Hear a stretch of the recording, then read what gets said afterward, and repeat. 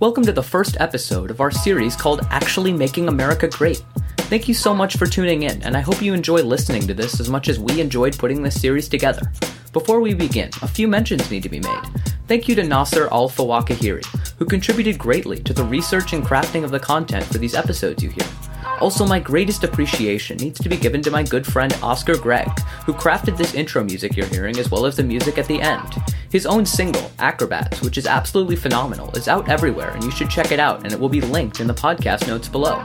With that out of the way, our first topic, the war on drugs, really shows how previous actions have lasting impacts on the world we live in. So, without further ado, let's get into it. The murder of George Floyd led to the biggest popular movement in American history. Up to 26 million Americans participated in Black Lives Matter protests across the nation.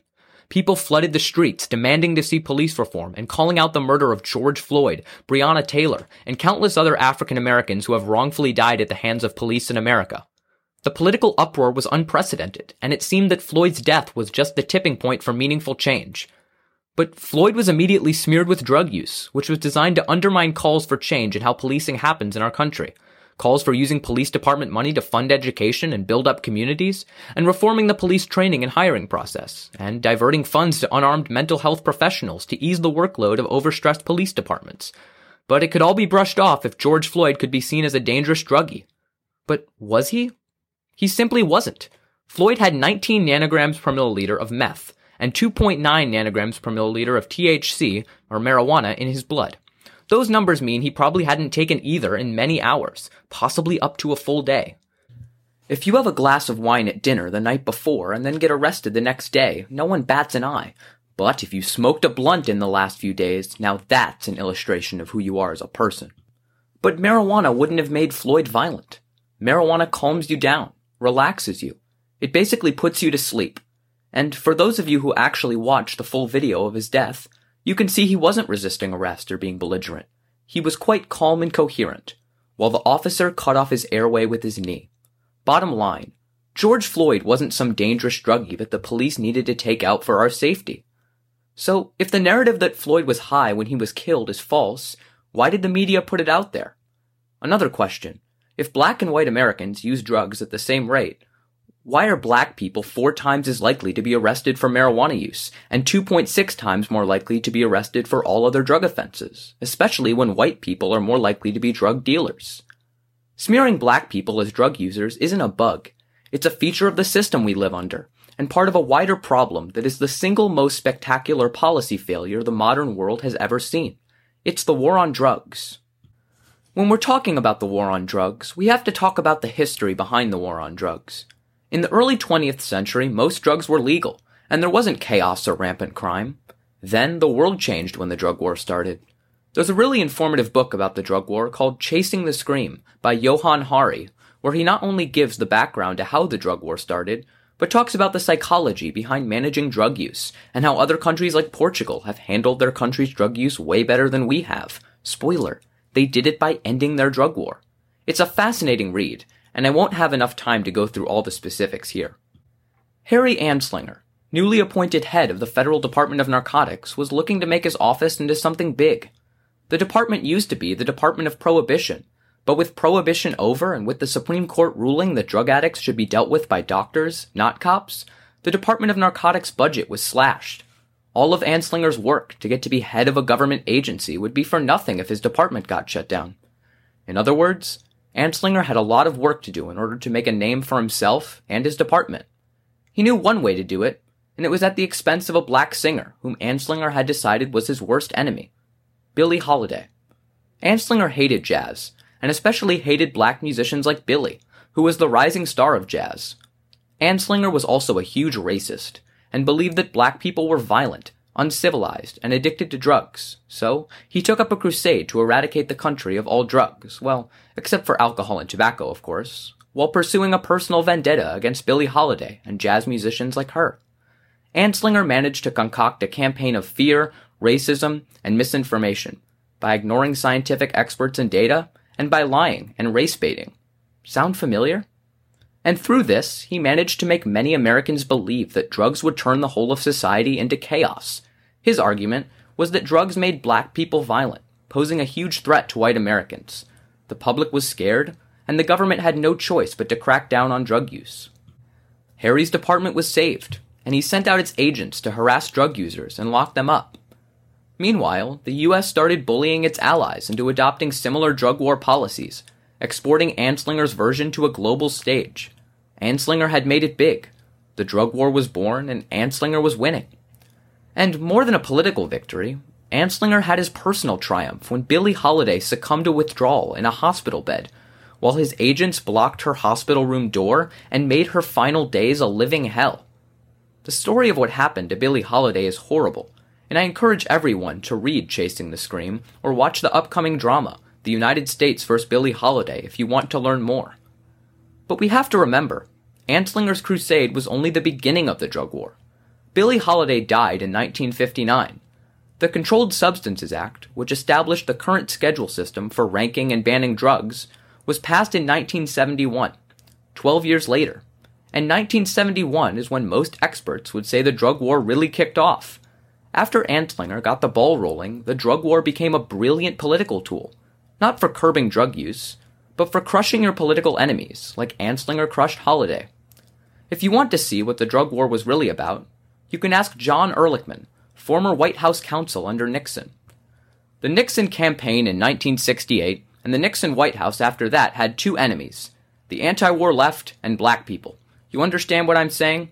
We knew we couldn't make it illegal to be either against the war or black, but by getting the public to associate the hippies with marijuana and blacks with heroin, and then criminalizing both heavily, we could disrupt those communities. We could arrest their leaders, raid their homes, break up their meetings, and vilify them night after night on the evening news. Did we know we were lying about the drugs? Of course we did. And disrupt their communities they did. If you're still wondering why you're more than 2.5 times as likely to get arrested for drug use when you're black than if you're white, even though both use drugs at the same rate, it's because that's what the drug war was designed to do. And the political ramifications are huge. 20% of inmates in the U.S. are nonviolent drug offenders. And not surprisingly, according to the Sentencing Project, we lock up African Americans at 5 times the rate we do whites, a disparity driven by a disparity in how drug laws are applied to white defendants versus black defendants.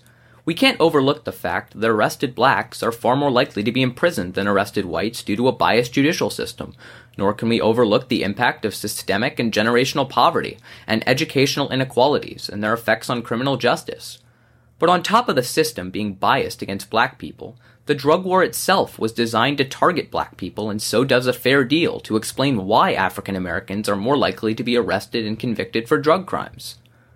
Black Lives Matter stems from the reality that black people are treated unfairly by police. The fact of the matter is, the drug war encourages police officers to go more harshly after black people for drug use than whites, despite equal rates of use. The media demonizes black victims of police brutality like George Floyd as drug addicts. Police officers are led to believe that black people are more criminal because they are trained to focus on their drug crimes more than anything else. And all of that feeds bias, locking up thousands upon thousands of black Americans for nonviolent drug offenses. It manages to keep the police quite busy and well-funded and fills up prisons. We have 1.3 million nonviolent drug arrests annually.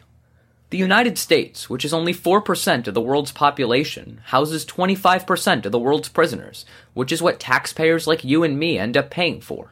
So, for the conservatives listening to this, if you want to cut taxes, end the drug war, it'll cut the cost of policing because instead of being preoccupied with nonviolent drug offenses, they'd actually be tough on crime and pursuing actual criminals. Police departments can't be tough on crime when they're bogged down with 1.3 million nonviolent drug offenses. Instead of paying for massive, overcrowded jails filled with nonviolent drug offenders, we'd only pay for prisons housing actual criminals. The federal and state court system budget could also be cut, because they wouldn't be overburdened hearing nonviolent drug crime cases. In terms of reducing the size of government, ending the drug war would be a massive win for conservatives everywhere. Ending the drug war would put $18 billion back in the pockets of taxpayers annually. But more importantly, the drug war just doesn't work. If the goal was to curb drug use, it doesn't do that. If the goal was to reduce crime, it doesn't do that either, as cartels have grown because of the drug war. However, if the goal was what Ehrlichman said, To disrupt black communities, it does just that. It locks them up and keeps them in a cycle of poverty, which encourages drug use. So is our government just colossally incompetent? Since the Controlled Substances Act, the drug war has cost us $1 trillion. Did our politicians really not know how spectacularly the drug war would fail? Actually, they knew it would fail. Everyone knew it would fail. Remember Anslinger? His Department of Narcotics used to be the Department of Prohibition. Let's take a look at how Prohibition predicted the spectacular failure of the drug war. In the late 19th century, the temperance movement argued that alcohol abuse was a moral stain on society and caused violence. Their solution? Instead of treating alcoholism medically like we do now, it was to ban alcohol outright for the good of society. They won in 1920, and so started Prohibition. But to the dismay of the temperance movement, alcohol use didn't stop. People still found alcohol, and with legal brewing companies now prohibited from operating, the mafia had a monopoly on supplying the country's alcohol. And since there were no regulations on alcohol other than it's illegal, nothing stopped the mafia from selling alcohol that was dangerously poisoned with contaminants. Thousands of Americans died from bad alcohol, and the government couldn't regulate the quality of alcohol being provided like we do now because it was illegal.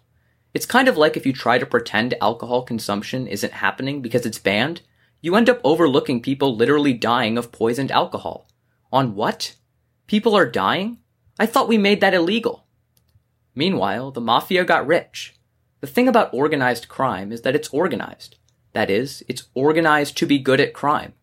So while the mafia was in charge of supplying the country's alcohol, the mafia got better at crime because they had more power. Instead of making society safer by removing the scourge of alcoholism, Prohibition strengthened the mafia to commit more crimes. Now wait, where have I heard this story before?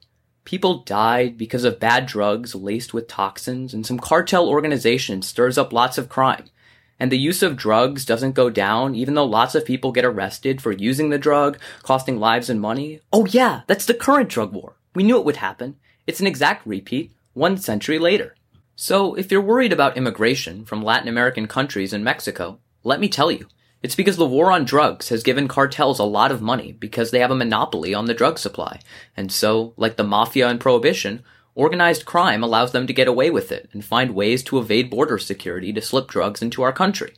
The drug war is making our country unsafe because it feeds the cartels, and the drug war gives them all this power because no one can make drugs legally in the United States. Meanwhile, the cartels also make their own countries unsafe, and civilians find their lives threatened by the cartels, and so they flee to the U.S. In terms of addressing illegal immigration in this country, get rid of the need felt by illegal immigrants to cross the border fearing for their lives at the hands of the cartels. End the drug war, and you take out a huge portion of the cartel's revenue and reduce the number of illegal immigrants coming across the border. Conservatives, your border wall would cost $21.6 billion and be completely ineffective. Ending the drug war would actually combat the issue and save us $18 billion. The real border wall should be ending the drug war. More importantly, if we get rid of the drug war, how do we deal with drug users? Well, let's turn to the Supreme Court on this one.